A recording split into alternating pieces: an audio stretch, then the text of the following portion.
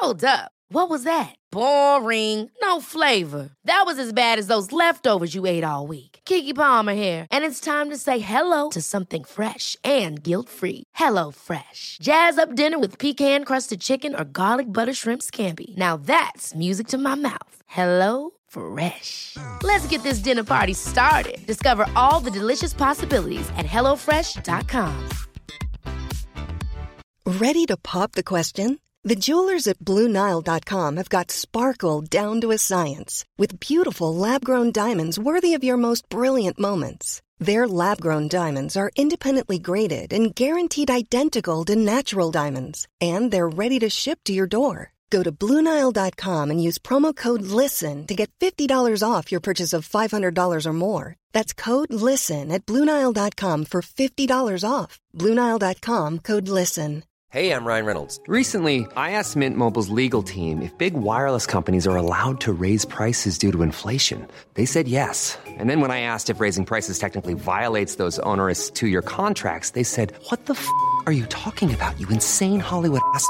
So to recap, we're cutting the price of Mint Unlimited from $30 a month to just $15 a month. Give it a try at mintmobile.com/switch. $45 up front for 3 months plus taxes and fees. Promo rate for new customers for limited time. Unlimited more than 40 gigabytes per month. Slows full terms at mintmobile.com. Welcome to Bottoming, the podcast about LGBTQ mental health, rock bottoming and beyond. Be sure to follow us on Instagram and Twitter at BottomingPod or visit bottomingpodcast.com for more content relating to each episode. We've also added a support page to direct you to the right place if you're struggling or need someone to talk to. Thanks for listening, and don't forget to subscribe.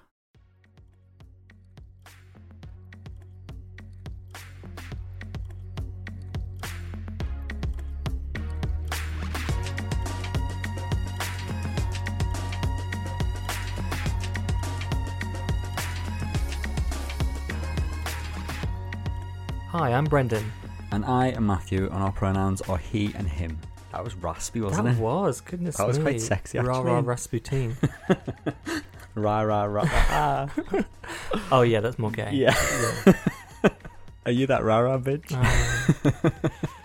This episode, we're talking with Sister Sister, Drag Race UK Season 2 alum.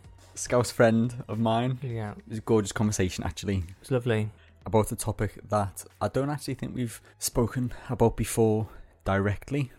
Online trolling and online bullying. Mm-hmm. And we wanted to speak to Sister after the article that they wrote. Yeah. Back when Season 2 of Drag Race UK was airing. Mm-hmm. Following some of the shit that went down. Yeah. So we had a fantastic time speaking with them. So you can hear that shortly. But how have you been? I have been good, actually. I had a bit of a rocky last week. And I think it's because of drinking. I just don't think I need to drink. I think that's a fine decision, a fine conclusion to make. Had a couple of panic attacks and felt very unlike myself. And I think the only thing that's really changed is, I mean, actually, a lot of things have changed. I've moved back to London. Cities. I don't have a job anymore and all these other things, but I'm pinning it on alcohol because it's a poison in your body. Okay, yeah. I guess I could think more about moderation as opposed to complete exclusion. Yeah, we'll just see how it goes. It's an area to look at, I guess, at least, isn't it? That's the idea, yeah. I've just put a bit of a spotlight on it. And I'm like, okay, well, I'll look at you for a minute. Okay. And I'm just starting my last exam for the year. Meow. Can't believe it. How are you? Yeah, similarly. It's ironic, isn't it? Because we're recording this episode the end of Mental Health Awareness Week. Well, yeah. And gosh. I think similarly, the last couple of weeks have been quite rocky also for me. Just feeling very overwhelmed at the moment. I think it just hit me that I haven't really taken proper breaks since pretty much Christmas time. I think just the combination of work and the podcast and everything just flying by. I think it's just already caught up on me, and just had a quite a low few days. Definitely the last week. I know I text you. Thinking back at the text, it was quite funny. I kind of realised as I was laying there. Quick one. Usually I'm a morning workout person. I haven't worked out in the morning for, at this point, properly months. I've done like 2 runs maybe. That's the most I can do. And the last week, bizarrely, I've got a weird burst of energy, like past 9 p.m. for like 10 minutes. So last night I got up, did a very quick 10-minute workout, and I lay on the floor with the gayest campus playlist on Spotify. And as I was laying, just staring into the abyss with Sissy That Walk blasted in my ears, I was just thinking, yeah, you need to like reassess, take some time off, because I feel like I'm off the tracks at the minute. Which I think, yeah, it's obviously funny to think of that scene right now. Now, Sissy That Walk.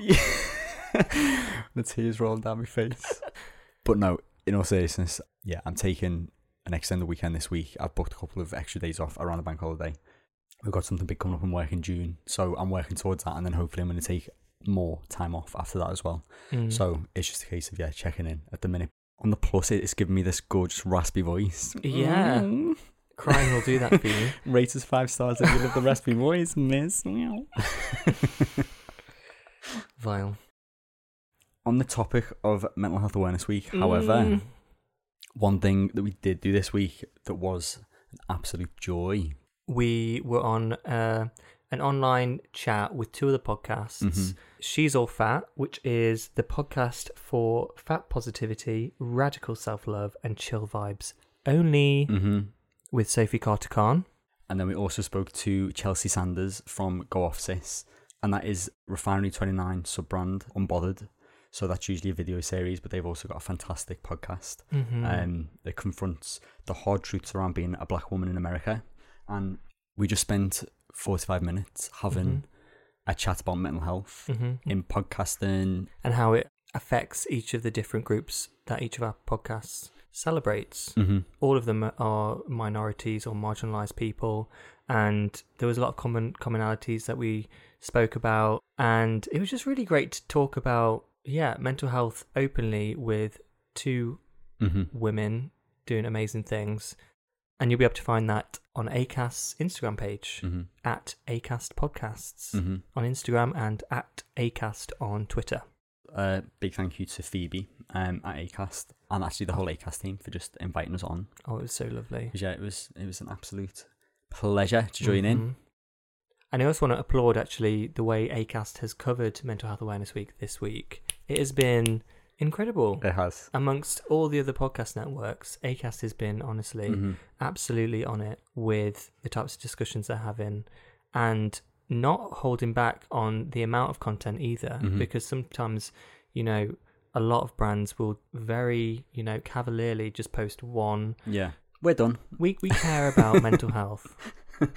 But people have mental health. Yeah. We're done.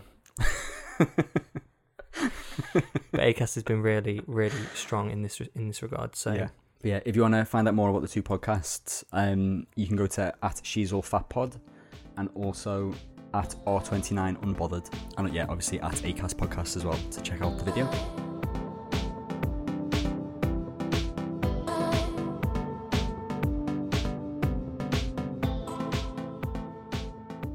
So this week on the main stage. Oh, honey. Dun. Dun, dun. Dun, dun, dun, dun, dun, dun, dun, dun, dun. Could you tell what it was? I could tell what it was. Yeah. So we spoke to the wonderful, the gorgeous, the iconic, the glamorous Sister. She is an open book. We had a gorgeous conversation. There was nothing off limits, and I think there's a lot we can take away from it. Yeah, for sure. It is Sister. Hi everyone, it's me, Sister from Drag Race UK Season 2. My pronouns are he, she, or they. I am really not that fussed. And thank you so much for having me on the show, guys. Thank you so much for being with us and joining us. What has it been like since the show ended? What's life been like? It's interesting because I think there's an idea of how it is when you're on the show, right? There's an idea that it's all glitz and glamour, and you're living in the fast lane, and people are just throwing money at you, and you are a walking cash machine now, which might have been true at a certain point, but factor in a global pandemic, which is continuing more than anything. It's kind of flipped the script on the way that things I imagined were going to turn out. Anyway, and what is life but nothing but trials and tribulations. So I've been slowly coming to terms with the fact that it's expectation versus reality. And then since the show has ended, I'm someone I've always had a job. I've always worked since I was 18, and it's ingrained in me now because I'm just a worker bee that I'm mentally sound as long as I'm active. And if I've got something to do in the day, if I've got something to wake up for, I'm okay. The complete opposite of that is I'm sending emails and I'm doing admin-y stuff, but there's nothing that we can really do until the venue's open. That's kind of what, as a drag queen, we're really, really heavily reliant on these physical spaces. If they're not there, it's sort of a game changer. So it's all these kind of things tied in where weeks have gone by and I'm keeping on top of the admin-y stuff, except for today. Plot twist, I missed the appointment time for this for this podcast. I imagined a time in my head. So I've been keeping on top of this. Someone's been on Drag Race. Guys, I haven't got time for this. All right. I've mostly been keeping on top of it, but it's kind of like it's just spending a really long time, like just chilling and not doing anything because I've joined lockdown with everyone now. I would love nothing more, and I've talked about this with my therapists. I have two now. One couldn't handle me. I would love nothing more than to just give a rave review of the experience so far. But in the interest of being transparent, I have to talk about the ups and the downs. And the ups have been fantastic, and fortunately, people are able to watch that on the show. You can see the kind of the joyous moments. But the downs have been mostly behind the scenes and kind of the in-between bits. And I would love nothing more than to say I've enjoyed the whole Drag Race experience, but it's only partly true. So far, it's only partly true. There's so much more, I guess, to go, isn't there, kind of when things open back up? Are you still working in the kind of office job? Is that still the case? No, thank fuck. One of the things that I am grateful for is that I'm not doing a job that I disliked. I was really bad at it, and I kind of just hated working there. The people are lovely, etc. They always are, but I didn't enjoy. I'm not made for an office environment. I'm too bouncing off the walls kind of thing. And you know what? Even during lockdown, it was great. I've talked about it as well. With I was like reliant on that job, and that steady income every month was such a godsend that I never realized that I was so attached to. And even though, my mental health was a little bit shaky last summer, one of the worries that I didn't have, and I was fortunate for, was money. I was okay for money all the time. So, yeah, I'm not doing that anymore. And I'm kind of grateful for having broken that mold. One of the questions that wasn't in there, but I think I want to bring up just while you've been speaking about it, is how transparent you are about the lows and your mental health. And there are a lot of drag queens that have come from Drag Race, but not all of them talk about those lows and aren't as transparent as you. I know we've watched a couple of lives where we've spoken to like Michael about his mental health and anxiety from Bake Off, and also Boa the drag queen, and talking about medication and things like that. Was that always your intention to be as transparent as possible, or do you think Drag Race and the experience you had from that kind of forced your hand a little bit? I don't have qualms with it. I've never really had issues with talking about mental health so far as I knew, but I think new things cropped up as time's gone on, and especially with the show. The show has highlighted way more about myself and my deteriorating mental health than I knew previously. It sometimes takes me a while to catch up with what's going on. So I'll feel it first, and this is just kind of what I do. I'll go quiet about it, and it'll give me a couple of weeks to sort of analyze stuff. And then when I'm ready to talk about it, I'll start talking about it. I think I've sped up that time period, so that gap. So when something's happening in the moment, I will be more prone to talk about it now. And it's in the interest of being transparent about stuff, because you can guarantee if you're feeling insecure about that one thing that's going on with you mentally, the second you start talking about it, there is someone else to go, oh yeah, I've literally had that thing as well. So, I was speaking to Ginny about the kind of the toll it has on when you're on the show and you do want to be seen as this person that's, I'm having a great time and this is what we do and we just want to keep you entertained and blah, blah, blah, blah, blah. Ginny's a bit of a like mind with me when it comes to mental health. She has her ups and her downs. And it's kind of, you don't want to be too much of one thing because you feel like it can start to grate on people. So what I've done, which is what I'm on at the minute, which is a social media sabbatical, which I kind of wish I didn't have to. I would love to be one of these people that's just constantly glued to their phone, having an amazing time, or seemingly having an amazing time, and just like content. I can't for the life of me do it. And I admire the people that can, but I also hope they're all okay. So yeah, I'm taking like a week and a half, 2 weeks off to sort of just sort of like reflate and come back. Because after the show, I've burnt out creatively as well. I've run out of ideas. I think if I would have pushed myself, I would have kept churning out content and putting things out, which was sort of like just you'd probably be able to tell that it was a bit compromised or like a little bit suffered. Do you know what I mean? Yeah. And it was my mum. My mum invited me back to her house in North Liverpool and she said, come and stay at mine. And I was like, oh no, I'm too independent for this. So I went, I took a mini suitcase and I stayed, and I was only going to stay the weekend. And then the weekend turned into like a week, and then it was 10 days later. And I was literally, it felt like I was staying in a hotel. But my mum went through, she had a tricky time with her mental health a couple of years after she got divorced from my dad. This was years ago now.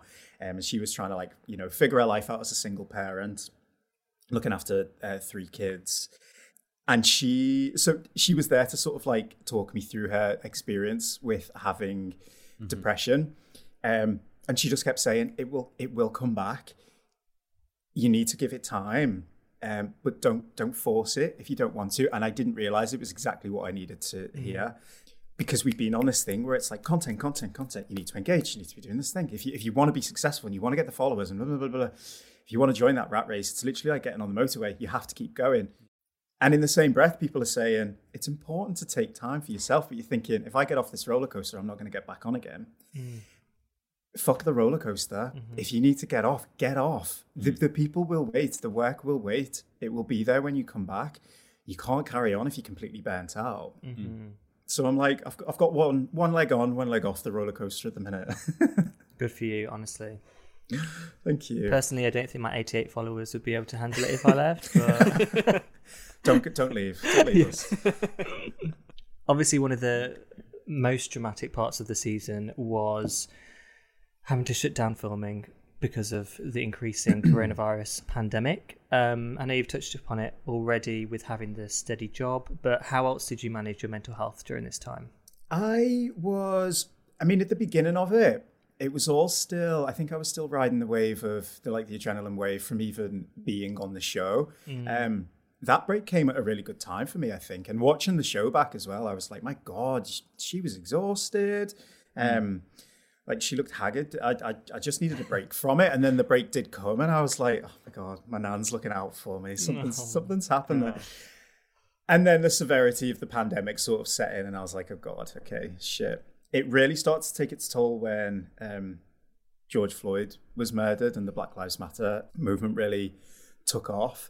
I remember being in my garden. It was the week of, and I was really drunk. That's probably how I've coped over last year, to be honest. I did become quite a big drinker, which I think I was drinking with housemates, which is AKA socially acceptable. It was when the housemates were in there and I was on like my fourth Negroni. And I was like, oh, you're pissed. You're stumbling around the house. And it's literally because you're just sort of like, you've got nothing else to do. Yeah. And yeah, I remember watching I set the projector up in the garden and I was watching some live Dusty Springfield performances, just going through the archives, some of my favorites. And then there was one called Where Is a Woman to Go? And it's one of her last performances that she does with on the Jools Holland show. And I started crying and I was like, oh God, I love doing this. I'm gay. This is great. My queen. After a cry, normally your mood lifts. Yeah. It didn't. And it was shot for about 2 or 3 months afterwards. And I only kind of came to again after my birthday in September. So something switched. And I think it was just the weight of everything that was going on at the time. And I didn't really have the coping mechanism to sort of go with it. And that's when the really heavy drinking started. And I was just like, whoa, okay. I've lost control of this now. And obviously you managed to kind of, big assumption there for me, but you managed to kind of get back on track to then begin filming again. Because it was a 7-month break, is that right? Yeah. So yeah, how much notice did you have before going back in, and kind of how was it going from that period to then preparing to restart again? It was very obviously gearing up, and the producers were really transparent about, I think we initially had a date that was like June or July, and then that got pushed back to the October date. And then for a few months, for like 2 or 3 months, we knew it was going to be end of October. And then the date came in, and then they sneakily threw in a couple more outfits because we weren't under enough stress anyway. We're trying to stay alive. Of course. And added to the list of lip sync songs as well, which I don't know why, but I always found that the most anxiety inducing. So they added, what song was it? They added another one, Bites the Dust by Queen, which I surprisingly didn't know the lyrics to whatsoever. And there was a Duran Duran song in there as well. So that's kind of like, because when you're gearing up for the show, they normally just give you, the first time, they just give you a month. They give you 4 weeks to prepare. So you have to pull your funds in, pull your contacts in, and get like something like 20 outfits or something all together. That is no time. Ready. And I think the American series do it in like 2 or 3 weeks. It's a lot. It's a completely different TV show. It's a lot. It's way more pressure in America. So we got the grace of 4 weeks to get ready for it. But it was funny because I was even looking back going, I don't have 5 large suitcases. Why would I? So like, has anyone got a massive suitcase I can borrow? Yeah, so we went back on Halloween. Halloween Day was when we went back to film the second part of it, with everything touched up, new attitudes, new faces, new filler, new Botox.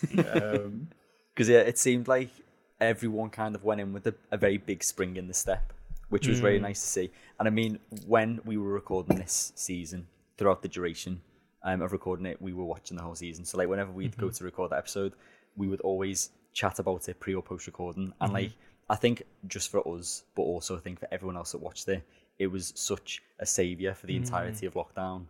But you wrote a really powerful piece in The Guardian, where you spoke about your experience online and some of the abuse that you endured after a couple of the episodes aired. So firstly, obviously, well done on sharing that, and really sorry that you had to endure such vile shit. Thank you. what was the tipping point for you in writing that? I think it was week 7. It was week 7, the Snatch Game episode, when I'd noticed the truly vile comments started to creep up. It was very much a sort of like, enough is enough. I remember actually it was Michael, Bake Off Michael, sent me a message. I just posted some stuff to the episode had aired. It was probably about like 8 o'clock, 8:30. I just posted to Instagram and I was on my way over to Twitter to update the socials there. And Michael sent me a message saying, have you been on Twitter yet? And I was like, no, I'm going to get to it, Michael. Christ, calm down. And he was like, if you haven't been on yet, maybe stay off it tonight. And then my stomach dropped and I was like, oh, fuck. I just feel so out of control of this whole thing. And I went on, obviously, because you have to. But he was like, he was sort of there the whole time, just sort of like keeping me occupied and trying to take my mind off it kind of thing. That's true friendship. And he kind of, I think before I went on as well, he just said, this is the gist of it. I'll be black and white about it. This is just the gist of it. And it was just difficult. It was messy. It was messy, and it crossed the line between critique or banter or whatever people want to call it, and it just started to get really, really ugly. And I'm someone who's quite nihilistic anyway. I think it doesn't take a lot, just from my background and the way that I'm wired, it doesn't take a lot for me to sort of go, oh, fuck this human race. You know what I mean? Like, what are we doing? We can do better. And I think it was just one of those moments where I was like, the bigger picture's been lost, and I'm devastated because it feels like I'm the one that's going to have to call it out and go, what are we doing? What are we actually doing? So, you know, it happened in like a series of events. It was the Thursday night that it kind of came to my attention. I was like, right. So there's people that genuinely want me to kill myself because of a TV show where we dress up in fancy outfits on TV. That somehow warrants my death to you. I actually wrote the piece on the Friday, woke up the next morning, bashed it out, got contacts for The Guardian, stayed off social media as best I could over the course of the weekend. It was not nice. I remember my friend and comedy partner, Joy Less, sent me Lemony Snicket for PlayStation 2 and went, just play that. And I pretty much completed it. I just stayed in bed. I ordered some gross food and just kind of like mostly stayed on FaceTime to some friends the whole time. But it was kind of one of those worst case scenarios where I'm thinking, I have a phobia of being misunderstood anyway. And I've watched the show back since, and I'm kind of looking at it going, okay, yeah, I understand the edit. I get it. Everyone needs a villain. Everyone needs this sort of like dry villain who's, you know, going to be have a chip on the shoulder. But even then, the responses just do not. It doesn't warrant any of it. None of it is justified at all. And the sad thing is, when it was kind of coming in, there was a huge sort of argument online against me after the article went out that was like, you signed up for this. This is what you signed up for. Like, are you stupid? You can't just start crying about all this because you're in the public eye now.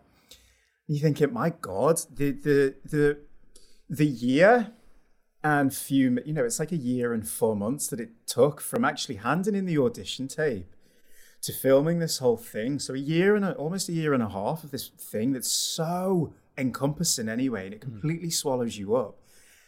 At no point during that year and a half did I think, this is what I've signed up for. At no point, because it's not at all what you want. Why would you? We filmed that show, and you made a really good point before, Matthew. We signed up to make a TV show that at some point during it became bigger than the 12 Queens that we're filming. It was when we realized that, okay, people are going to be viewing this in lockdown, most probably. That means that there's people going to be in potentially difficult situations where they're trapped in their houses. Secret queer kids, secret queer people who are going to run off to their rooms when everyone else is asleep and watch this thing as a source of, as a source of like energy and a source of power to keep them going. We knew, and we all knew on set, this thing is way bigger than us now. It's bigger than our sob stories. It's bigger than our problems. This thing is huge. That's why we fucking made the show. And it is brilliant. And it's still the thing now that sort of like makes my heart swell when people say it united. We united the world during this thing. But, you know, that's one of the great takeaways is that We did that thing. We're not martyrs. We're not like magicians, but this is the way that it's perceived during lockdown because it was so fucking difficult, and it's still so fucking difficult. So yeah, super happy that it had such a positive reception, and the people who came out in light of the Guardian article, and which was really just a piece on trolling. It was kind of just a conversation piece on, this is what happens. I'm just fucking unlucky that it happened to me. But here's a blow-by-blow account of how I found it. The response to that was overwhelming. It was brilliant. And again, it's for people. So when I was talking about if you've got something in mind with your own mental health and you need to talk about it, and you go, okay, this feels uncomfortable. It's not something that I want to, talk about. Here's something that's happened. There will be someone in the room or a group of people in that same room to go, yeah, okay. And that's, every share and every comment on that, on that one subject felt like a wall of solidarity with everyone going, yeah, we do notice it, we recognize it, and it's shit. I just don't think, again, this is where my nihilism comes in, and I am quite cynical about people's mentality, especially online. I just don't know whether the right people will have heard it. Right, yeah. Because it takes a certain kind of tuning in to really hear it. Do you know what I mean? Yeah, and I think it's similar in terms of us trying to think about how other people can go online and write these vicious things. It is kind of that two-way street that they probably can't get in our mindset and think, why wouldn't they do that? Because that's what the internet's for. It's for like tearing down other people, and it's like kind of wild that people think that they can actually do that and treat people in that way. I mean, what do you think some of the motivations are, especially around Drag Race, with people being so harsh with it? I mean, I've spent weeks thinking about this now, and I still haven't really found an answer to it. And I think it's because people don't see it as a problem, that there is no real solution to it. I think that's one of the mindsets. I mean, it's entitlement. I don't even think it's sort of like people being raised wrong, because I think it's a totally different kettle of fish when you're doing these things online. I don't think we're evolved. It does sound like I hate the human race. I don't think we're evolved enough to fully understand the capacity at which we function as people online. We haven't caught up with the way that we talk to each other over the internet, because it's so throwaway. It's such a throwaway thing to do, and it doesn't have the same implications to people. It doesn't warrant the same reaction as if I'm stood there to you going, "You're dressed like a twat." No, you are. No. What in this? If you're saying it directly to someone's face, then they can go, oh, and you immediately gauge their reaction. If you're saying that online, you're technically not saying it to them. You're just posting it. You're just writing it out. And there's a chance that they may or may not see it anyway. I do think a lot of people do it it's basically gaslighting. They will do it because they they want to warrant a response. They don't care if it's positive or negative. They just want to get a rise out of, this person in the spotlight online. I still find it so messy. I find it incredibly messy. And all I'll say is, fucking say it to my face, bitch. I've got a purple bin, I'll batter you. No, it's just insane. And I don't know whether it's me being wired wrong as well, because I would look, when you're reading these things, you are looking at them online going, you're picturing this person saying it. And in my head, I'm thinking, what would my response be if they were stood in front of me saying it? It's a mess. I wish I had more I wish I could shed more light on it. Unfortunately, I can't. And the think piece that I wrote was literally me in that moment. It isn't all doom and gloom. That's just me. I received some messages from people saying, I'm a teacher at a secondary school. I'm a teacher in a junior school. I've used your story recently as a case model for, explaining to kids, these are repercussions. So the way that you talk to people online has consequences. That's it. I think that's all we really need to teach people is that you can say things. You can pretty much say whatever you want. That's kind of what the internet is for. As long as you understand the knock-on effect of it afterwards. If you're able to talk about it, what type of support did you get from, I guess, production at the BBC? They were on it with, and we knew this before the show had even aired, they were on it with online security, for example. There's literally like Twitter police whose number I've got stored in my phone in the event of scary death threats, or like just in case someone gets a weird stalker or something gets a bit out of hand. You see, the police involvement can crop up. They were very on it with therapy as well, and talking about it. There was a call on the Sunday after the Guardian article went out, which was, what would you like us to do? What can we do for you? I was like, just pull me off the remaining episodes. I don't want to be in it anymore. Fuck the lotties. No, I was kind of like, can we put out some sort of mission statement? Just a reminder, guys, please be kind, because this completely defeats the point of everything that we filmed. And they got an incredible artist. They got Dominic to sketch up one of his lovely little images with a quote that they'd taken from a tweet that I'd done as well. Was I supported? Yeah, massively. Am I still supportive? Yeah, I'm still supported massively. The aftercare, the kind of therapy, has been brilliant and very well needed, actually. I've always thought... I'm one of these strong, sturdy Scouse mum types. I'm like, I'm absolutely fine. I'll get through this by myself. 4 weeks later, I'm still in bed, just crying into a box of bazooka chicken or something.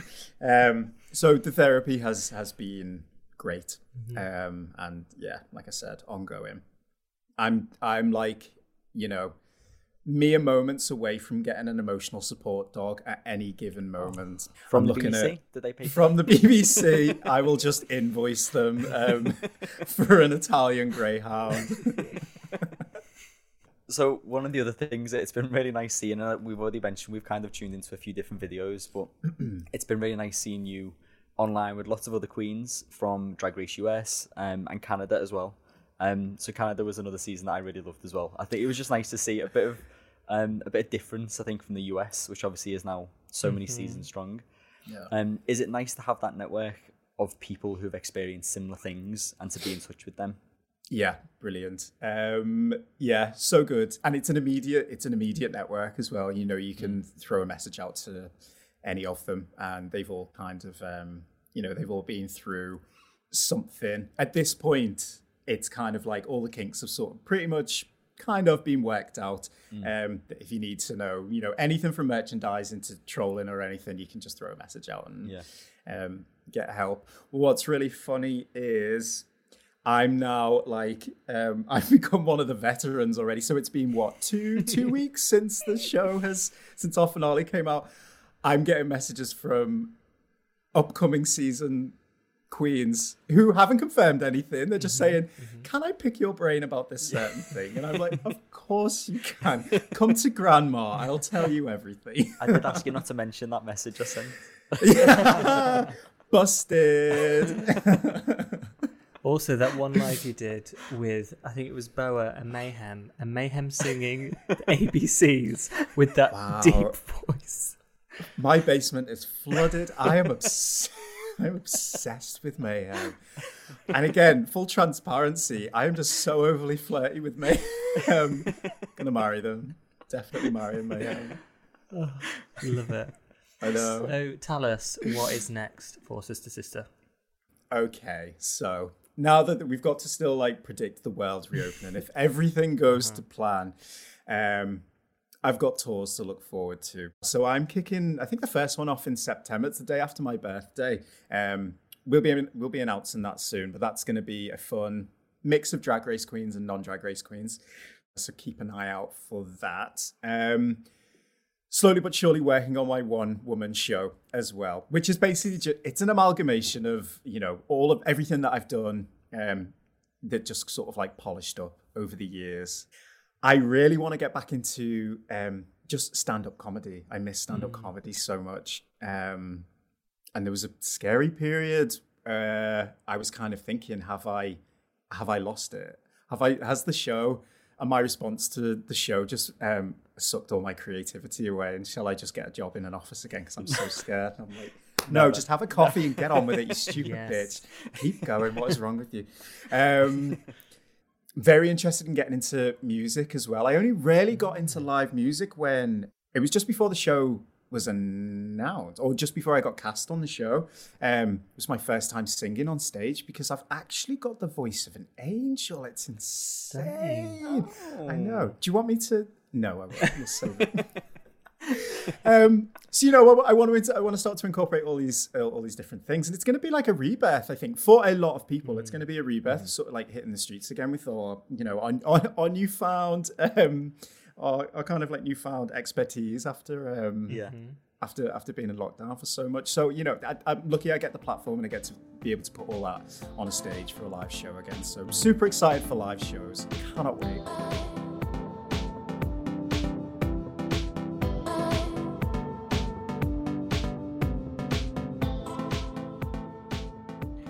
Do you think if we were a bit younger and a bit more supple, Miss Heidi M Closet has come out of the closet for this show. Yeah, do you think if we were a bit younger and social media was at its heights when we were like 13 or 14, we'd have been absolute hounds on social media, dragging people like they were with Sister? I'd like to think not.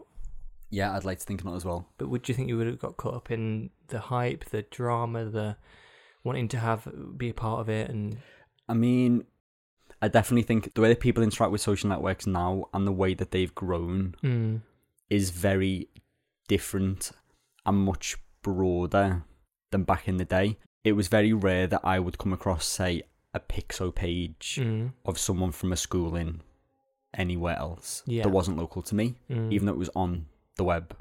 Yeah, you'd have to search specifically for you'd that need to, person. You'd need to be in the same circle still to come across it, and it would be spread on MSN. Whereas now, obviously, it's all collated into one social network that you find everyone on. Yeah, so it's kind of flipped. Yeah. So now everyone is in one space, so it's much easier for the collective voice to be much stronger. Yeah. Which, as Sister talked about, like, if one person has an opinion and says, "Oh, I hated that, actually, you looked a bit shit." If you've got thousands of people saying you looked really shit, that collective voice is so much heavier. I just think it's kind of the way that it's grown and developed, and the communication aspect around it is much different and much more vicious now as well. And also, because there aren't any consequences, people can just, say whatever they want and then they face nothing. So on the topic of online abuse, we wanted just to speak about a really amazing UK charity that's working to end online abuse, particularly against women and marginalised people. It was founded in 2017 by Shay Akiwowo after she received a flood of online abuse when a video of her speech at the European Parliament went viral. They've then gone on to create a load of resources, training and different reports, and they focus their efforts on 3 key areas, which are awareness, advocacy and action. So we wanted to highlight one of their recent reports, which is called the Ripple Effect Report, and this looked at the impact of COVID-19 on online abuse. So some of the things that they point out from the report is that they know that online abuse is an intersectional issue, with people with marginalised identities facing a large amount of online abuse. Gender is the most often cited reason for online abuse, with 48% of women and non-binary people suffering from gender-based abuse, and 21% suffering from abuse related to their gender identity and sexual orientation. They point out that these figures are obviously concerning, as they know that online abuse has offline consequences to our mental well-being. 69% of respondents felt anxious following online abuse, and research by Amnesty International showed that 55% of women who had experienced online abuse suffered stress, anxiety, or panic attacks. One of the points that it also raises, which I think is particularly of issue for LGBT people and particularly people of marginalised identities, is that when people face online abuse, there's also a silencing effect that tends to follow, which means that they tend to change their behaviour online, which if people are experiencing real life issues and then also things online as well, kind of all that is going to do is continue to minimise their identity and also impact on their mental well-being too. They also have a Toolkit 2.0, which is aimed at black women, and it has some really useful tips about staying safe online, which we'll put on our website for you to have a look at. Yeah, so if you want to check more out about them, you can go to our website, and you can also check out glitchcharity.co.uk. We also wanted to highlight a recent report by Gallup, which is the National LGBT Domestic Abuse Helpline. So they released their online hate crime report 2020. So the findings of the report was drawn from a survey of over 700 LGBT people in the UK. And again, there was some quite shocking stats in that. They found that 8 in 10 LGBT plus people had experienced online abuse, and among those targeted, 5 in 10 had experienced online hate more than 20 times. 1 in 5 had experienced more than 100 incidents. 6 in 10 were threatened with physical violence, and 4 in 10 received death threats or threats of sexual violence. As a result, 4 in 10 people used their online accounts less, while 2 in 10 removed LGBT information from their profiles or left social media sites altogether. The really sad thing about all of this is that less than half reported their experiences to social media platforms, and less than 1 in 10 reported it to the police, which I think goes into conversations we've had in the past about people not having faith in the police, and also in social media platforms as well, that they will do the right thing. And we've seen this firsthand in many a case, kind of when it comes to transphobia or racism online. I think essentially, we spoke about it many a time, social media is a wonderful platform. It's just a case of, for each other, as we spoke about with Sister, just being aware of how you behave online. And there's obviously clear disparities between, obviously, if you take an incidence of a hate crime in person, there's more of a clear direction as to where you should go with it. Whereas because it's online, there is that strange buffer, which is hard to navigate, and I think it just needs to be consolidated, and for real life to consolidate with online life, and for there to be the same kind of consequences. Yeah.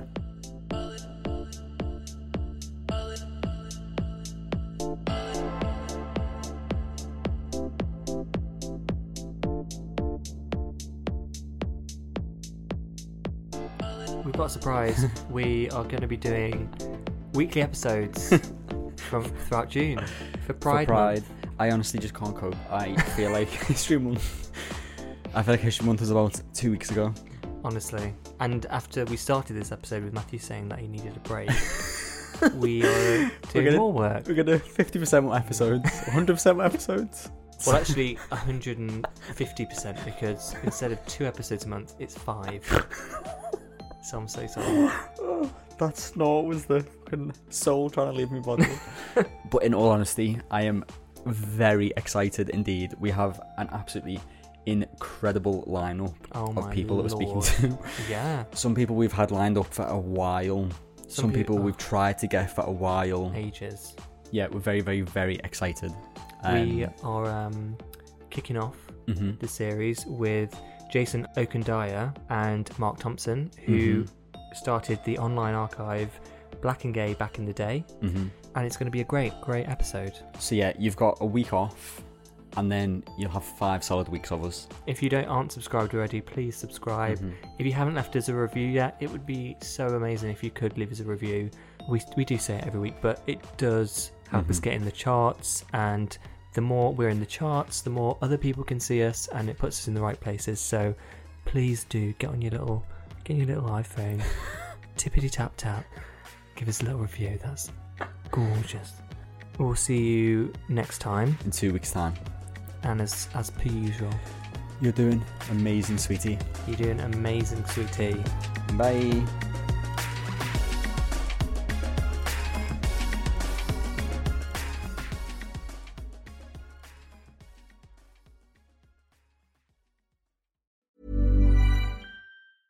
Mom deserves the best, and there's no better place to shop for Mother's Day than Whole Foods Market. They're your destination for unbeatable savings, from premium gifts to show-stopping flowers and irresistible desserts. Start by saving 33% with Prime on all body care and candles. Then get a 15-stem bunch of tulips for just $9.99 each with Prime. Round out Mom's menu with festive rosé, irresistible berry chantilly cake, and more special treats. Come celebrate Mother's Day at Whole Foods Market. Ever catch yourself eating the same flavorless dinner 3 days in a row? Dreaming of something better? Well, HelloFresh is your guilt-free dream come true, baby. It's me, Keke Palmer. Let's wake up those taste buds with hot, juicy pecan-crusted chicken or garlic butter shrimp scampi. Hello Fresh. Stop dreaming of all the delicious possibilities and dig in at HelloFresh.com. Let's get this dinner party started.